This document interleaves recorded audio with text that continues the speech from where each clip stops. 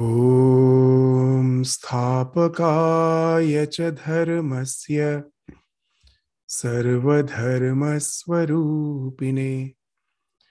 अवतारवरिष्ठाय रामकृष्णाय ते नमः। वसुदेवसुतं देवं कंसचाणूरमर्दनं देवकी परमानन्दं कृष्णं वन्दे जगद्गुरुम्।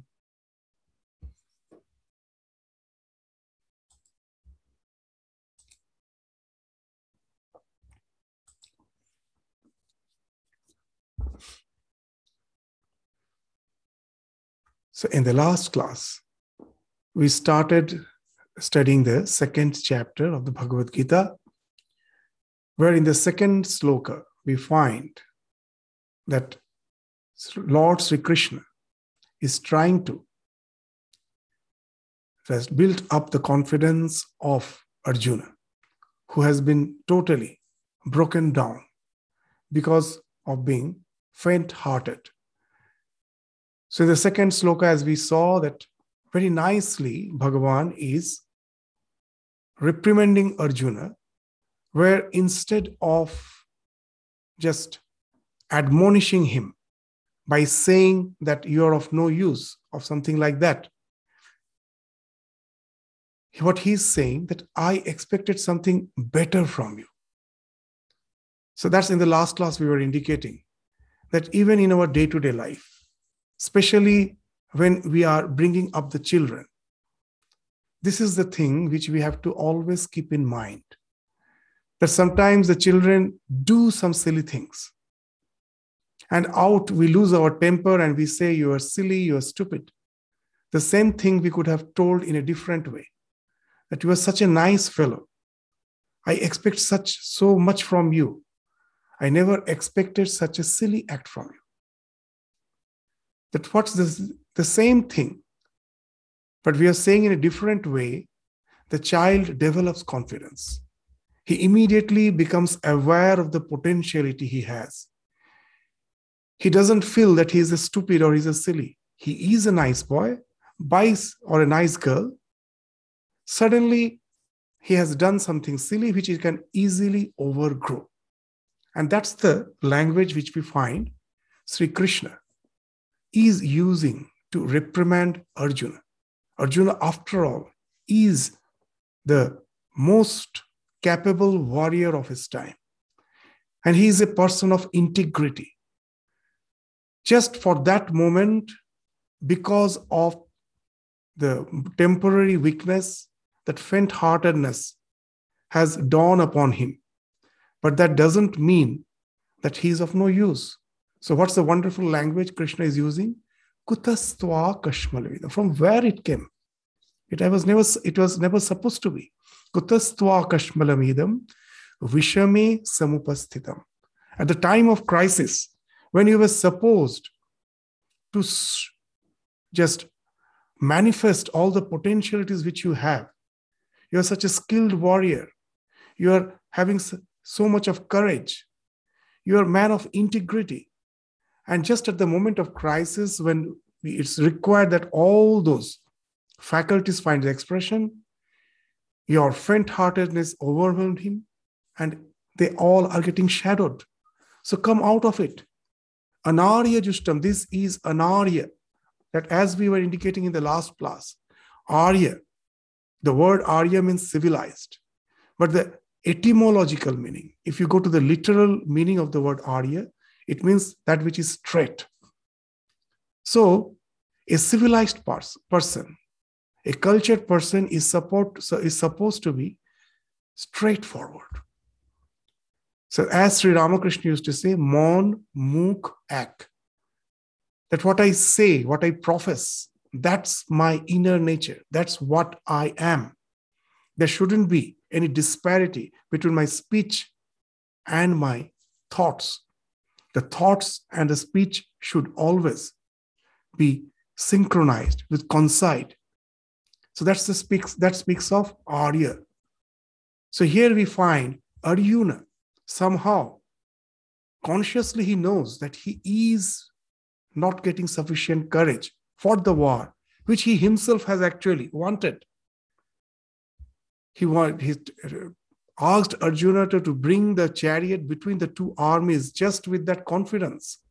I just want to see that who all are there in the opponent's side with whom I'm going to fight in this holiday of fight, just to take care of them for their unrighteousness. With that confidence, he went, and seeing his own kith and kin, suddenly he is finding himself drained out. And now he's speaking of all grand philosophy. So this speaks of that Arjuna is not having his thoughts conform to his speech. He's trying to philosophize. So that's the thing which speaks of anarya. That you're not straightforward. Just come out. Just get rid of faint-heartedness and behave like an arya, anarya jushtam aswargam. And this is not going to lead you to any type of accomplishment. Even in future, people will just say that Arjuna proved himself to be a coward with all his faculties at last. He ran away from the battlefield. So it is not in any way going to help you. So come up from this faint-heartedness. So that's the thing which we find Krishna is admonishing Arjuna with that language. The next sloka also we find that the word which he used again to indicate Krishna, to indicate Arjuna, that he is not supposed to behave that way. The word he uses, klaivyam, klivata, klaivyam masma gamah partha, naitatyayupa padyate, kshudram hridaya daurvalyam, tyakto tishtha parantapa. Klaivyam. Klaivyam means unmanliness. Klivata. Klivata. The word kliva means that which has no life. Or even if it has life, it is in a very lower strata of evolution, where it has very fixed responses. It has to react to the stimuli as per the fixed responses. He's fully guided by the instinct. But as a human being, we are not supposed to be clever. We are not supposed to be clever. We are supposed to respond to the situation with responsibility, as we were indicating. The word responsibility means the one who has the ability to respond. No other creature has. As a human being, we have that faculty to choose our response. All other creatures are guided by the instinct. It is a fixed response. Those who the inanimate things don't respond at all, and the animals which are at the lower strata of evolution, apart from the human being, they do respond, but in a very fixed manner. But the humans are the only responsible beings. They can respond. They have the ability to respond as per the situation, as per their choice. And from where they get that uniqueness? Because we are as a human being, are the creature who can observe our own mind. Whether my thoughts are positive or negative, I can discriminate that. And based on that discrimination, if I find that faint-heartedness is building up, I have the willpower. I can chalk out my destiny. I can plan and have the willpower to guide my emotions by not allowing them to flow in some unwanted direction. I can bridle my emotions and take it in a proper direction. That speaks of manliness. So that's why he's using the word klivata, klaivyam masma. Get rid of this klivata. Naitatyupapadyate. Again, that positive way of saying, this doesn't befit you. Kshudram hridaya daurvalyam tyakta uttishta parantapa. Just forsake this faint-heartedness. Renounce that. Get rid of that. And arise. Stand up. Be bold. Face the situation. So that's the slokas which we studied in the last class. So now we will find that Arjuna, though he is reprimanded, he is being reprimanded by Krishna. But still, he's a bit mellowed down, as his words will say now, but still he continues to philosophize. So in the fourth sloka, what Arjuna is saying, Arjuna Vacha, let's read the sloka, and then we will proceed to the discussion. Arjuna Vacha, Kathang Bhishmam Ahang Sankhye, Dronang Cha Madhusudana, Ishubhi Pratiyotsyami, Pujar Havari Sudana. Kathang Bhishmam Aham Sankhye. Sankhye here means in this battlefield, in this battle. How can I shoot arrows to my Pitamaha, to my grandsire, Bhishma, Drona, my teacher, O Madhusudana, that you are asking me to get up and face the challenge? With whom I'm going to face the challenge? My grandsire, my teacher, that's what I see in my opponent's side. Ishubhi Pratiyotsam. Ishu is with the arrows. How can I just shoot the arrows to my teacher, to my grandsire, who are worth of my worship? Pujarha. Pujarha Arisudhana. This Arisudhana is another name of Krishna, the destroyer of enemies. So, oh, the destroyer of enemies. Here in the entire Mahabharata, we will find Krishna is the destroyer of enemy by destroying the doubt in Arjuna. Though he is not taking part in the battle directly, but he is there. He is the one who is the master plan. He's removing the doubts, making him convinced about the action which he's supposed to do. That is the thing which he should do. It is in no way unrighteous act. It is the thing which speaks of being the instrument in the divine plan.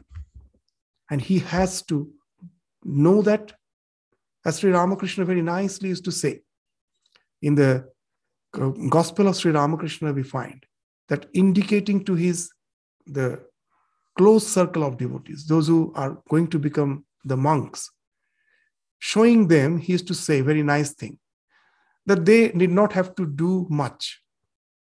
They should just know who they are, and they should know who I am. And that will do.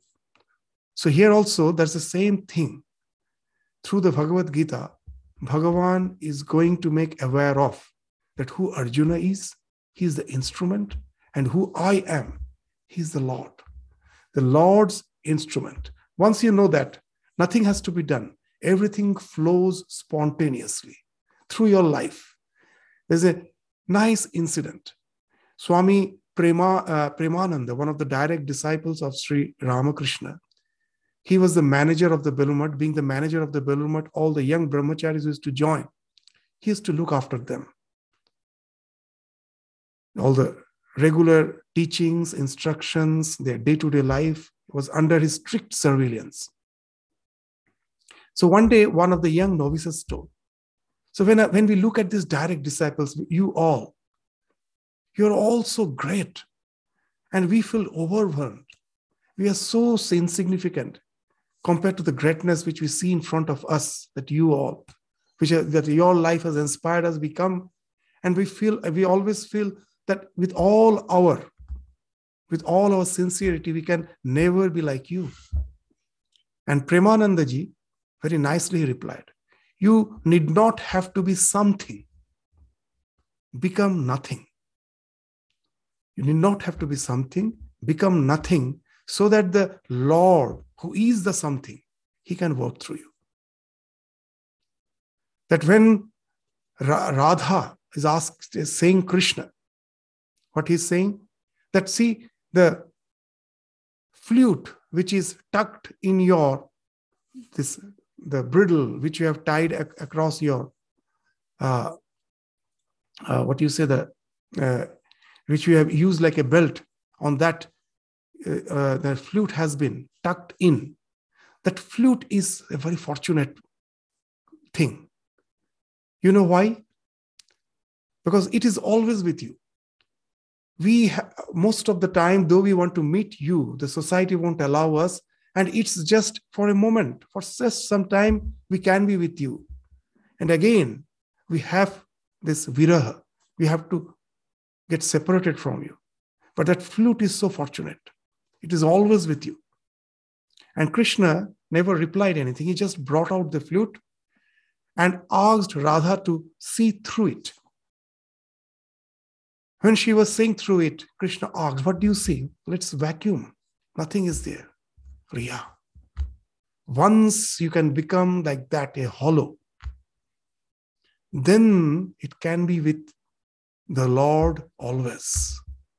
And then only through your life, the wonderful music can be played. The Lord will be playing the music. Once we become the hollow, once we become the flute, the Lord plays the music through it. So that's the thing that for which the entire Gita is. The Lord is going to make Arjuna aware of that fact. And here we will find that it's just the beginning. When he's totally faint-hearted, he's saying that how can I just fight with them?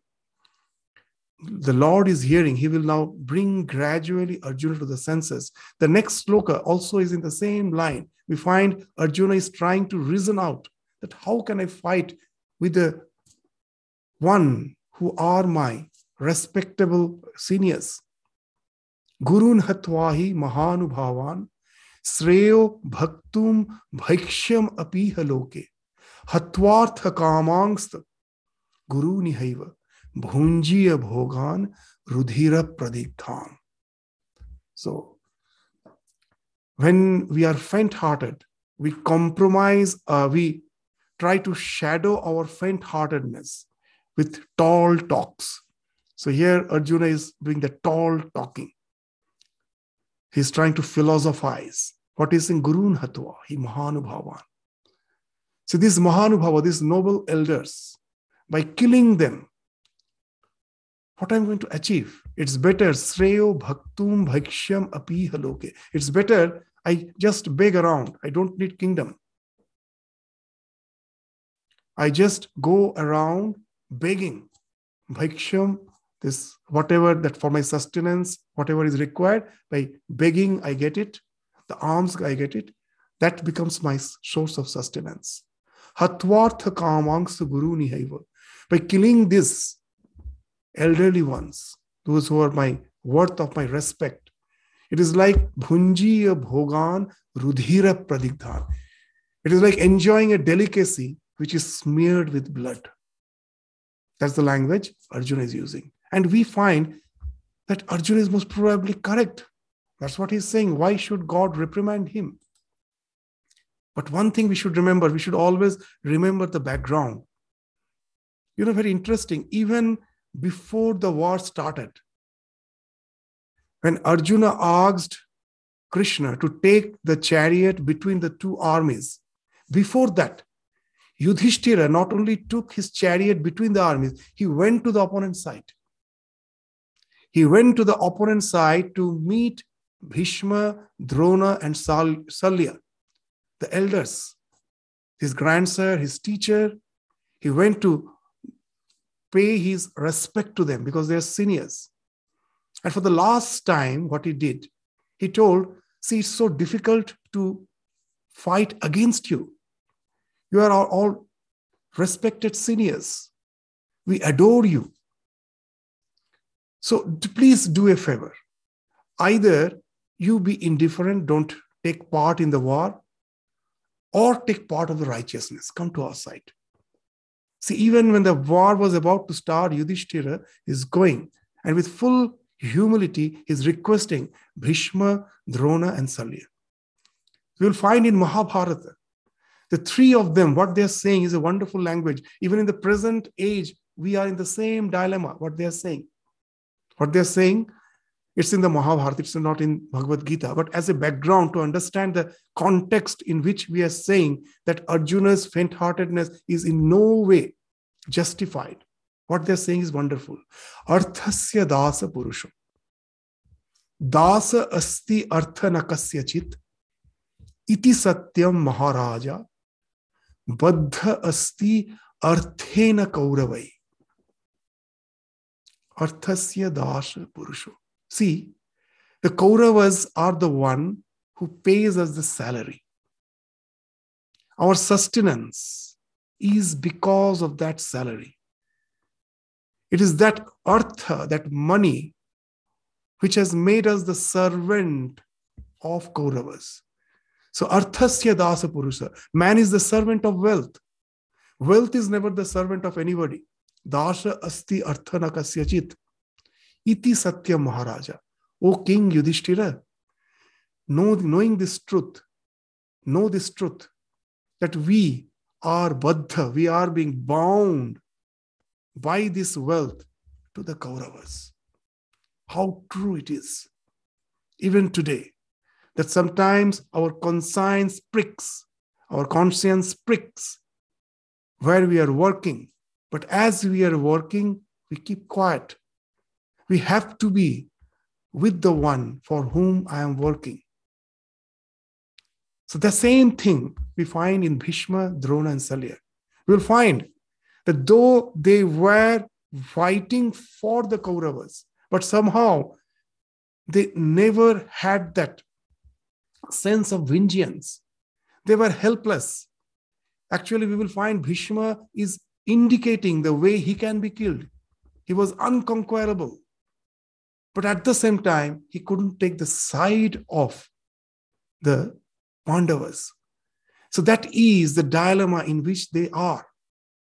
And even in the present situation, we find that if our near and dear ones are serving a corrupt system, or they are serving the corrupt values against which we are fighting, there is bound to be the mismatch of values. However we may love, there is the mismatch of values, and which is bound to result in estrangement. We have to be separated. And such estrangement is okay, is desirable. As in the Gospel of Sri Ramakrishna, we will find that for the sake of God, estrangement from kith and kin is acceptable. Very nicely saying. And what he's saying? Bharata estranged his mother Kaikeyi for Rama. Estrangement was there for God. His mother was estranged. There is a mismatch of values, and there is supposed to be an estrangement. Bharata estranged his mother Kaikeyi for Rama. Vibhishana estranged his brother Ravana for Rama.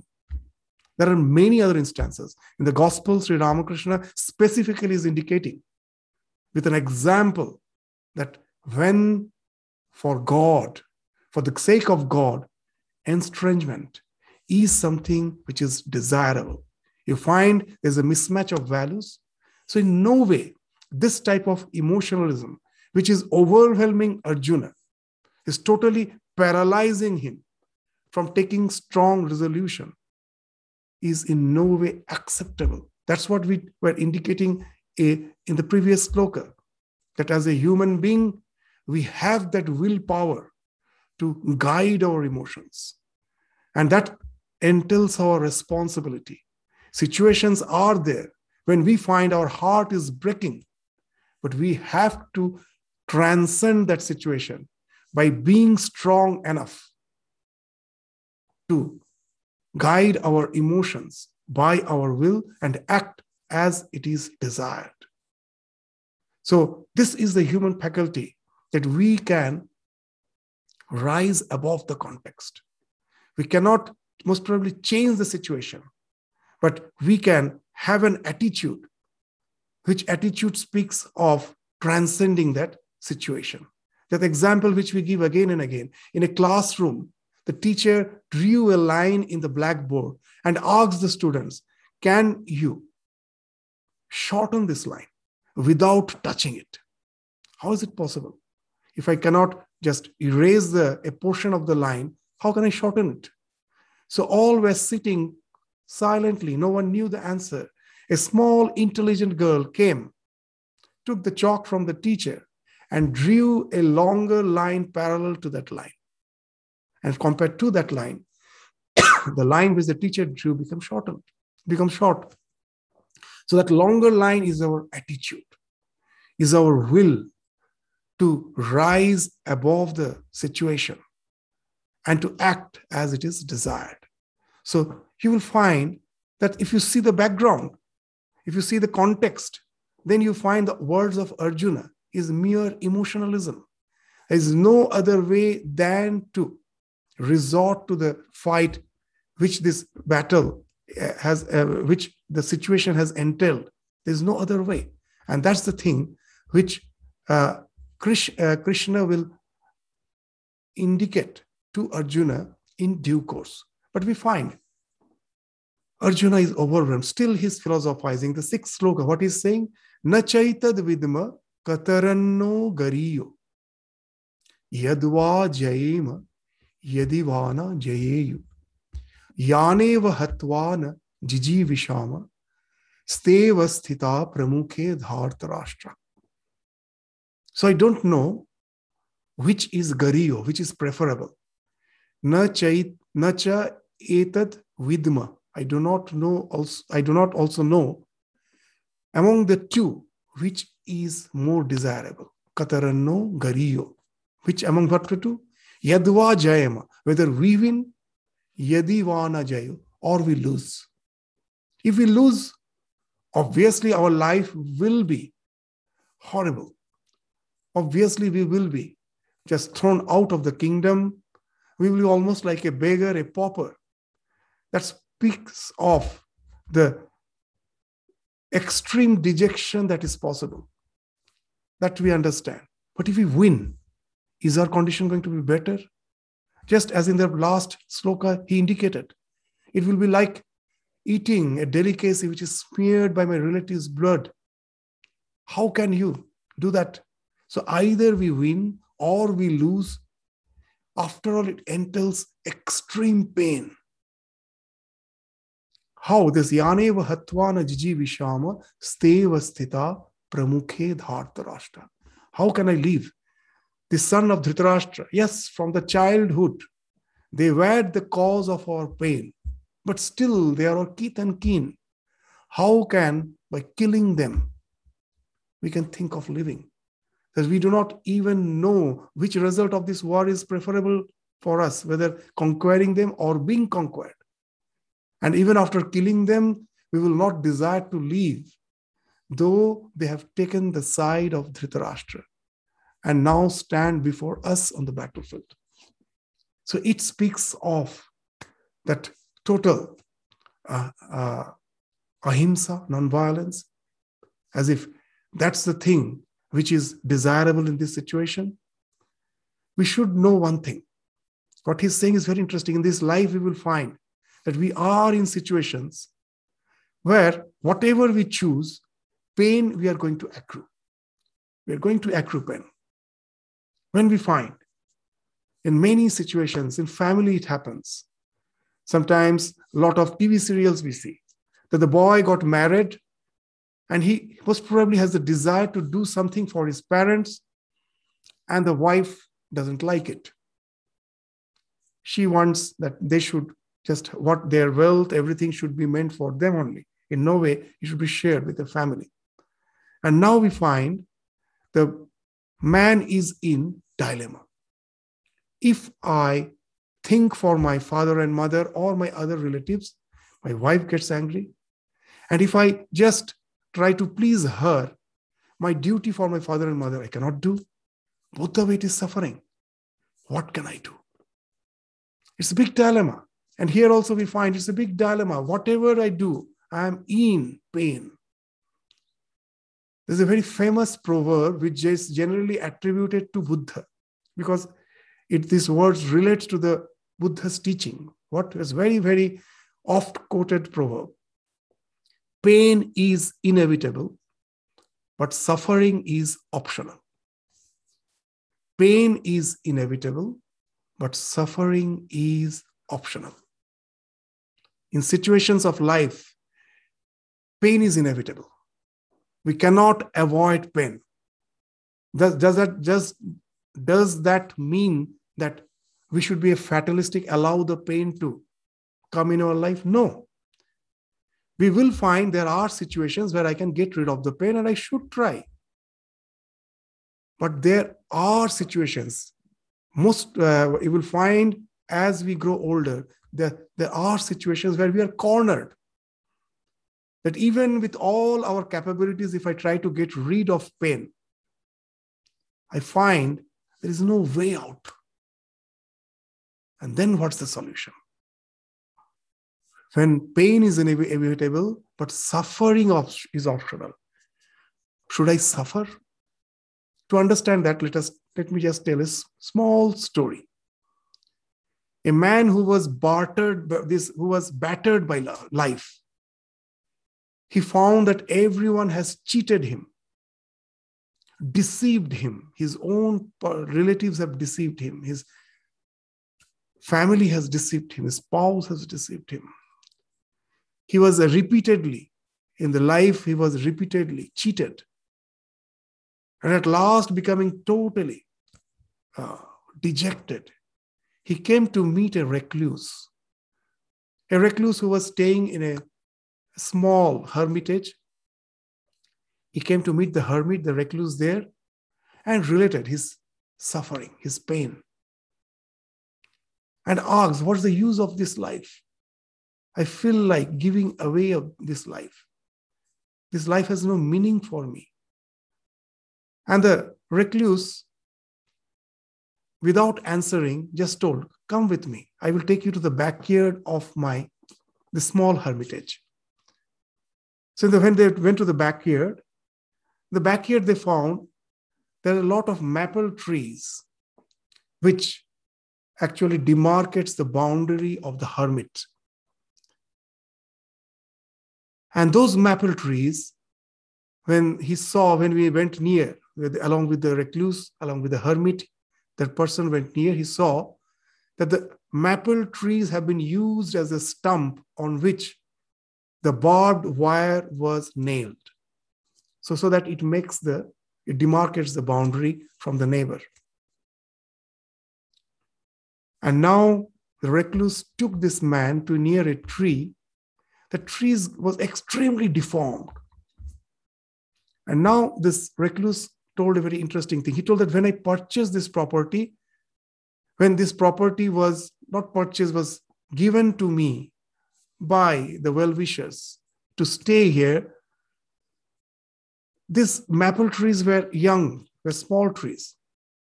And the previous owner, the one who owned this property, he planted those maple trees just to demarcate the boundary, and he made it a point to make them the stump. On that, he nailed the barbed wires. Now, all these trees have grew, but this barbed wire is still there. Now, as you see, this tree is so deformed. Its growth is so crooked, so deformed. You know why? Throughout its life, it was reacting. Why should this barbed wire be nailed on me? It could never accept. And its growth became extremely deformed. Now I will take you to another tree. Another tree, it has grown straight. The barbed wire has almost gone through the core of the tree. And now the recluse told, it has accepted. It knew I cannot get rid of it. If there was some way to get rid of it, of course I would have got rid of it, but there is no way. I cannot get rid of it. So I accepted. But there was no suffering. The pain was there. Accepting it, then what he took, this is going to be with me. In spite of that, I have to grow. In spite of that, I have to take the challenge and transcend all the suffering and allow that growth to happen. And it grew straight. Though the cause of pain has pierced through the core of his being. It was accepted. And accepting that, he did what he was supposed to do. That plant, it did what it was supposed to do. So that's the thing which is required. Here we do understand that there is pain, whatever you may do, but that doesn't entail that I should just simply allow the suffering to ensue because of that pain. Because if I just simply withdraw from the war, I will know from the bottom of my heart that unrighteousness has won. I couldn't face the situation with sufficient courage. My nerve failed. At last, Those who have won, they are the extremely cruel one, from whom we asked only for, they have taken away, snatched away everything. But still we wanted peace. We wanted peace, and we wanted just give 5 villages. And then they were speaking in the language of law. You will find Duryodhana is the one who represents in the present society, not present society, always the contemporary society, in whatever, that what? That the laws are made to conform to the principle. What's the principle? Always you will find the principle speaks of win-win situation. Let us live in harmony in such a way that you also win, I also win. We both are benefited. And based on that principle, the laws are met. But we humans are extremely expert in using the law to bend that principle and exploit others. The entire legal system, with all the multinationals, CEOs sitting in their companies, you will find sometimes you feel totally crushed the way the legal system is used to crush the so-called innocent person. They're all Duryodhanas. Duryodhana, like a king, is saying that if you have to get 5 village, speak of law. Have you ever heard a king giving away his land? It's only by fight. If you need land, fight. That was the language of Duryodhana. He was speaking totally legally. But that law came after he has already snatched. And now he's speaking of law. And then this type, if he is the one who is going to rule the kingdom, is unrighteousness that is going to prevail, where the law has been used to totally bend the principles and exploit others. And that others are not someone else, his own kith and kin, the brothers. In that situation, it's all the limits of forbearance have been crossed. When Krishna went to the Kauravas for the peace treaty, they tried to arrest him. They tried to kill him. It was Krishna who's by his divine power showing the Vishwarup Darshana, he came out. But that was their attitude. And here, how come the question of compromising with them comes? It may be a pain. It is the noble-hearted Arjuna who still has the love for his near and dear one. It's really something wonderful. For that, the pain, no one can take away from him. But that doesn't mean it should entail in suffering. He has to accept that pain and think of the welfare of the entire world, where righteousness should win. If today I see my neighbor's house is in fire and I sit quietly, in no time the fire is going to engulf my house also. It is a passive goodness. Goodness will be of 3 types. Passive, active. We will come to that discussion in some succeeding sloka. But Arjuna is a passive goodness. It appears as goodness, but it is in no way goodness.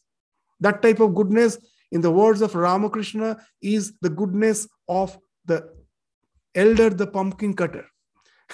He used to, the Ramakrishna has a very nice way of admonishing people by using some wonderful allegory. One day, a devotee brought a person who was a widower, and he never remarried. And he was leading a very peaceful life, not doing any job, but most probably he had his ways of sustenance. So he was leading just a peaceful life. And this devotee introduced that person. He's a very noble soul. Ramakrishna asked, what does he do? What does he do? Oh, nothing. As such, he does nothing, but he's a very nice man. And Ramakrishna immediately told, oh, it seems he is, in Bengal it is Kumro Kata Bot Thakur. It's very difficult to translate. Let us translate the way it has been translated in the gospel, elder, the pumpkin cutter. And then he told that what actually it means. In the village, there are so many, some superstitious beliefs. So in Indian villages, in many places, that belief is there. The women folk who are in charge of the kitchen, who will be just preparing the food, cutting the vegetables, cooking. So when you bring the entire pumpkin, the whole pumpkin, the women folk were not supposed to cut it. They can cut it. Once it has been bifurcated, then they can cut it. So for bifurcating it, they need some male member. So they should come and cut it into two pieces. And then, of course, the remaining dressing can be done by the woman folk.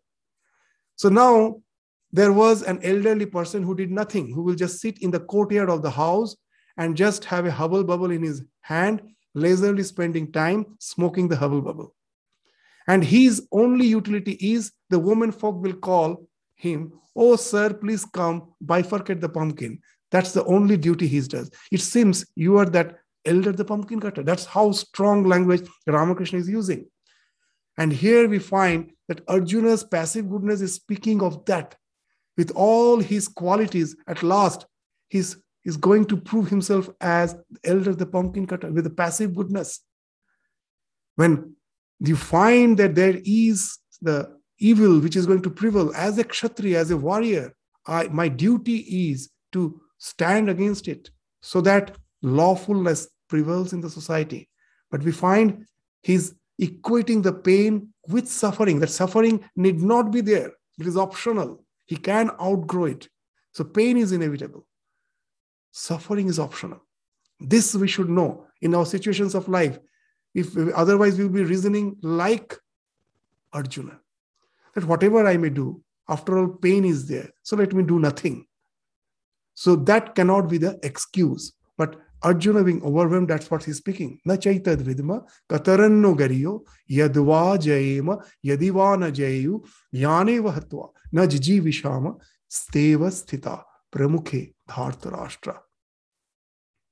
And now, so you will find that the one who has the doubt, his conscience is pricking. It is they who go on philosophizing. And they understand that I am philosophizing. At last we will find in the words of Arjuna that becomes palpable. And it's at that state, after confessing his condition of mind, now he will surrender to Krishna. So despite this situation where Arjuna has totally drained out, it is this act which becomes a saving factor. This surrendering to the divine. And then all the positivities are bound to flow in. It will just rush in. You can say surrender is just like making a small hole in a dam. The dam of your ego. You make a small hole. Ego is like a big dam which doesn't allow the torrential flow of the river to come and flood your field. And you make a small hole in the wall of your ego. And you have to do nothing. The water just simply, torrential flow, it flows and will be just in no time, it will flood your land. So that is the grace which follows once we open up. A little you open up. So let us read the sloka where we will find that Arjuna at last is opening up. Karpanya dosha upahata swabhava. Here the confession comes. Karpanya dosha, kripanata. We will come to it. Karpanya dosha upahata swabhava prichhamitang prichhamitwang dharma sangmudha cheta yat shreyasyan nishchitang bruhitan me shishyasteham shadhi mang tuang prapannam. Karpanya dosha.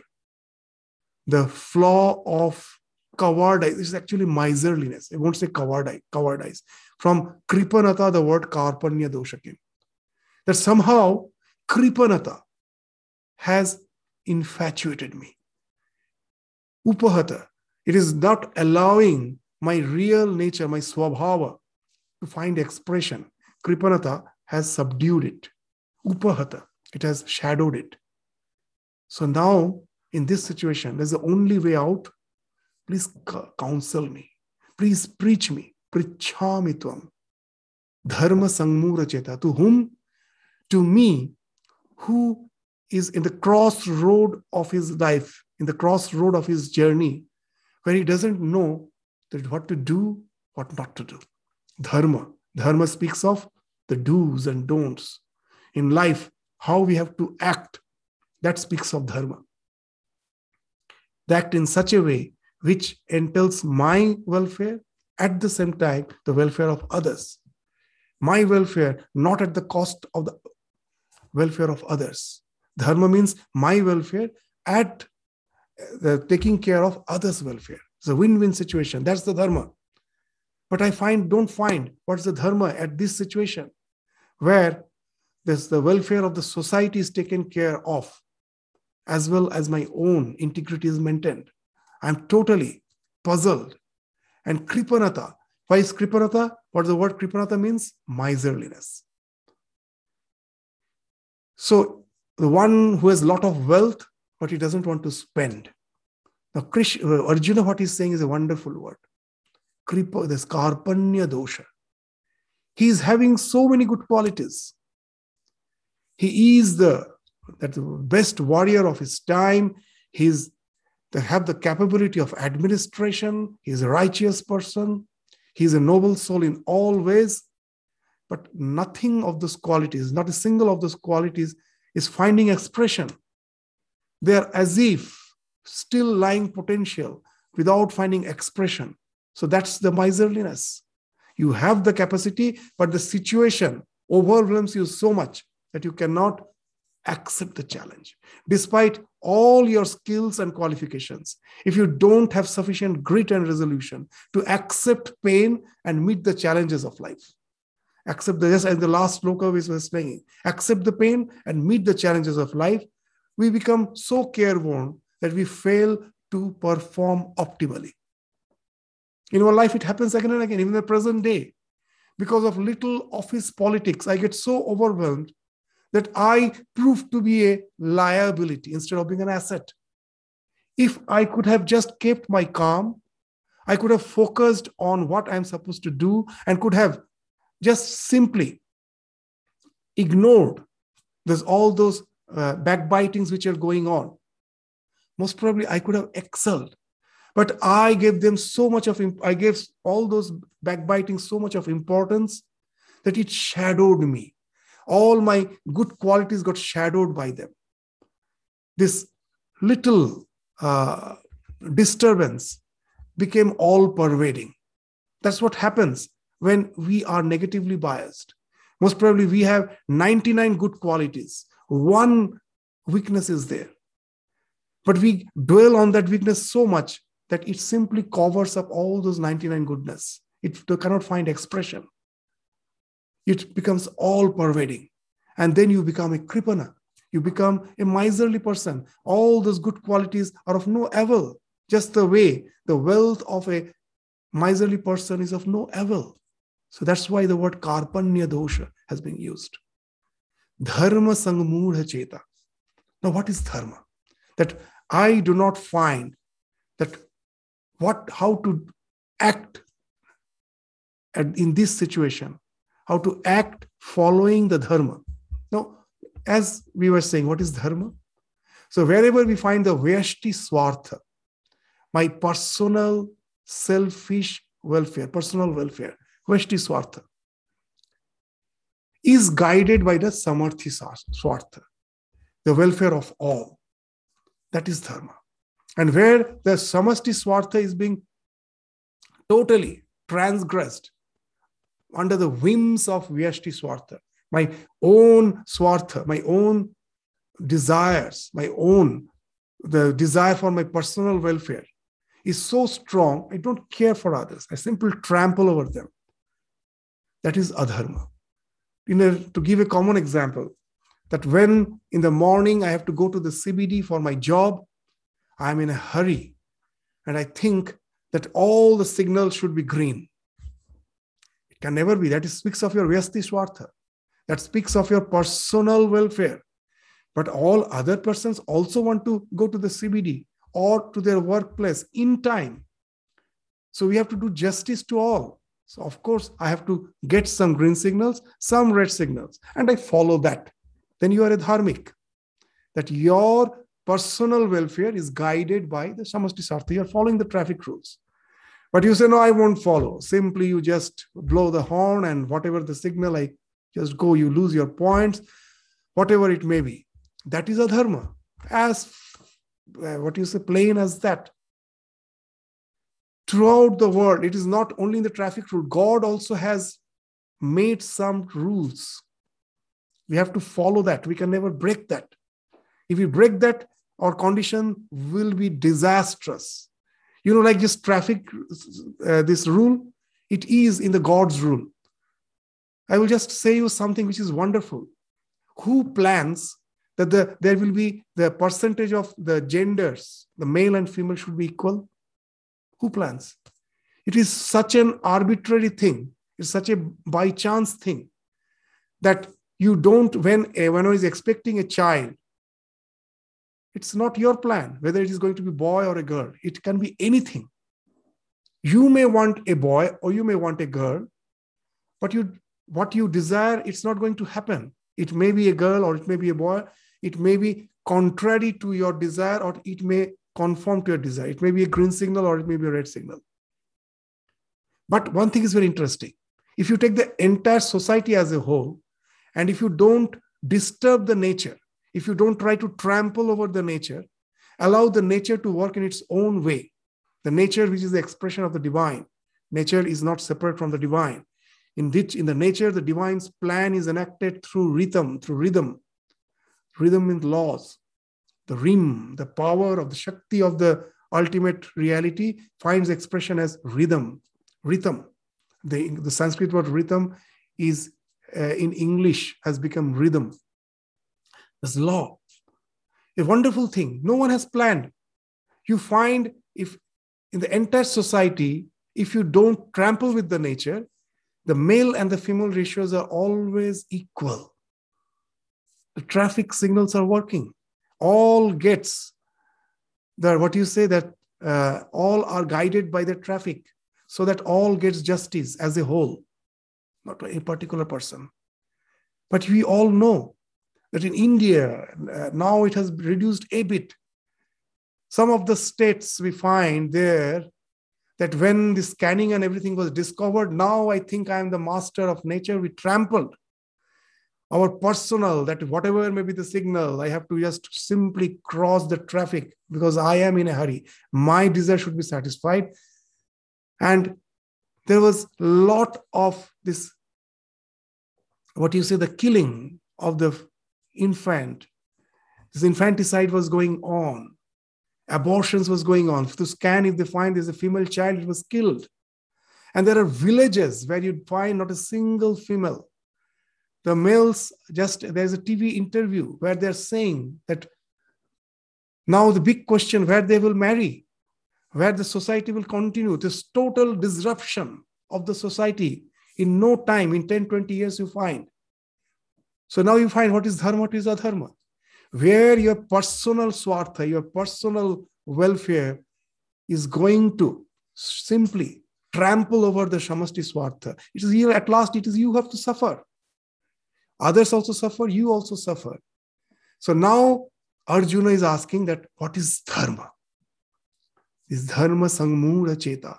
So this is the situation where I am, that I don't know that whether it is this, that my will to just win the battle is actually trampling over the samasti swartha. In no way. That the reasons which he's giving is very interesting. That dharma says, respect your elders. Dharma says, be cooperative, have a common bond with your kith and kin, so that all of you can thrive. So this is what the dharma says. And now I find that I have to fight with my kith and kin. I have to kill my elders. Is it dharma? And again, the other side, I'm in such a situation where the adharma is taking the other side, and if I do not take part in the battle, the unrighteousness win. So what? I'm in a very typical situation where I don't know that as per the traffic rules are concerned, I have to follow the traffic rules. But at the same time, here we find a peculiar situation. What's the situation? That it is written in the dharma that be respectful to the elders, be respectful to your teacher. Now, I'm going to transgress that.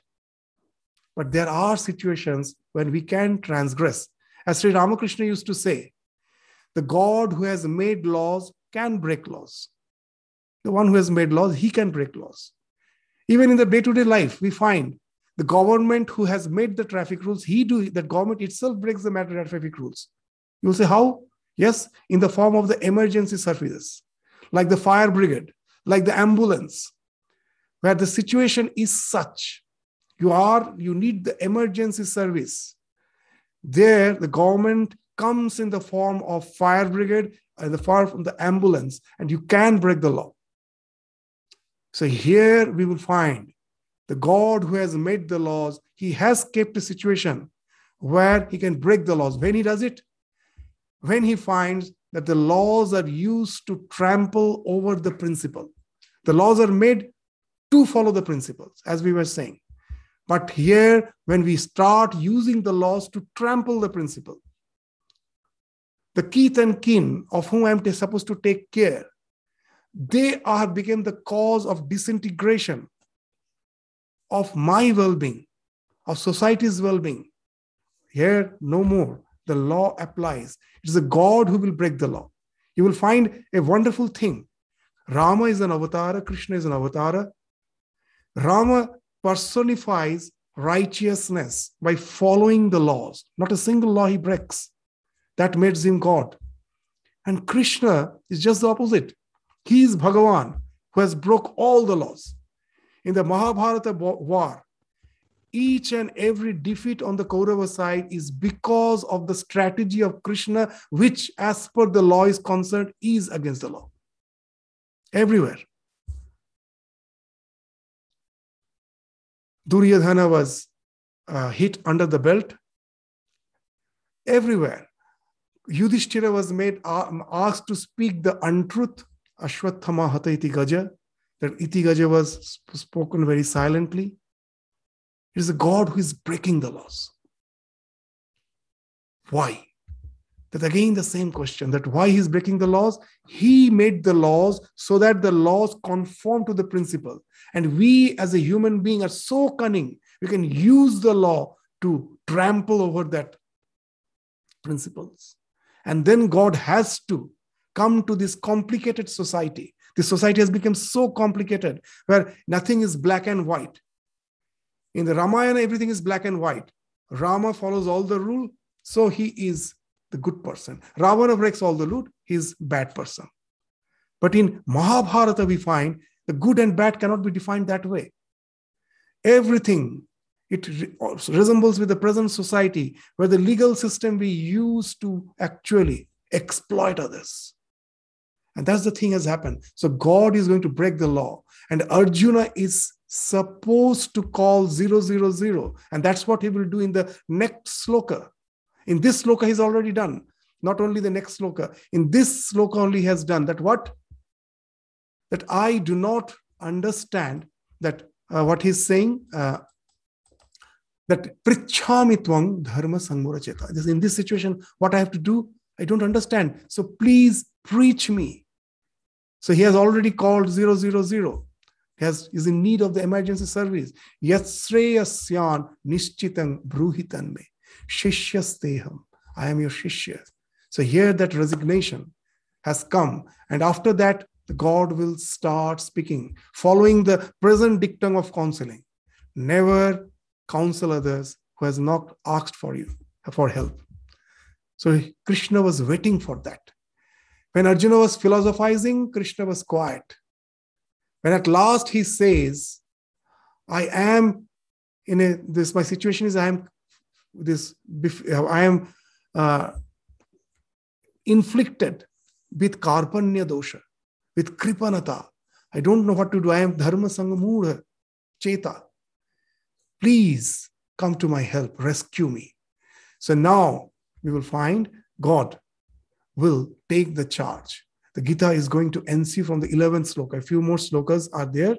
It will ensue where God will gradually remove all the confusions from the Arjuna's mind and give him the conviction that by changing his benchmark, till now Arjuna's benchmark is what? That winning the battle, I rule. Krishna will change the benchmark. It is not just to rule. Yes, of course he will rule. But to establish righteousness, this war. It is not that by defeating others, you are going to rule and enjoy. You are not going to enjoy. You will be suffering because you have to kill your near and dear ones. Just change the benchmark. You will find everything is okay. That not to enjoy. The pain still is there, but the righteousness is established. Dharma is established. For that, this battle is necessary. So nowadays that a young boy, for the first time, a teenager, when he's in search of a car, his benchmark is how fast it should be a race car, how fast it can ride. He can have a drive. The same boy, when he becomes a man, he's a married person, has children. Now his benchmark has changed. What? The car should be secured, where all the security options should be very strong. Even if some accident happens, my children should be safe. The same person, as the benchmark changes, his choice changes. Now, here also, the God will be changing the benchmark. It's not just to win the battle and rule, for which I'm asking you to take part in this battle, to fight. It is just for a different reason, for which divine plan is there, for which you have to become nimitta. You have to become an instrument. The pain still remains. Your kith and kin are gone. They will be killed. But yes, dharma will be established. And you have to be an instrument in that. So God will now gradually bring that point home in Arjuna's mind. And then we will find at the end of the Gita, Arjuna is revived back. A wonderful scripture which speaks of our day-to-day life. In no way it segregates spiritual life with the secular life. Many will be taking Gita as an internal journey where the war is with all the negativities within. It need not be so. We can't take it literally. We have to take it literally if spirituality has to be a 24/7 affair. It's not cocooning myself in my meditation chamber, forgetting about the world. The world has to be faced. It has to be faced calmly. I have to have contemplation in the world of action. And for that, the Bhagavad Gita is, the God's teaching is. So we will continue with the Gita's slokas, the succeeding slokas, again in the next class. With this, we stop our discussion today. Thank you all. Namaskar.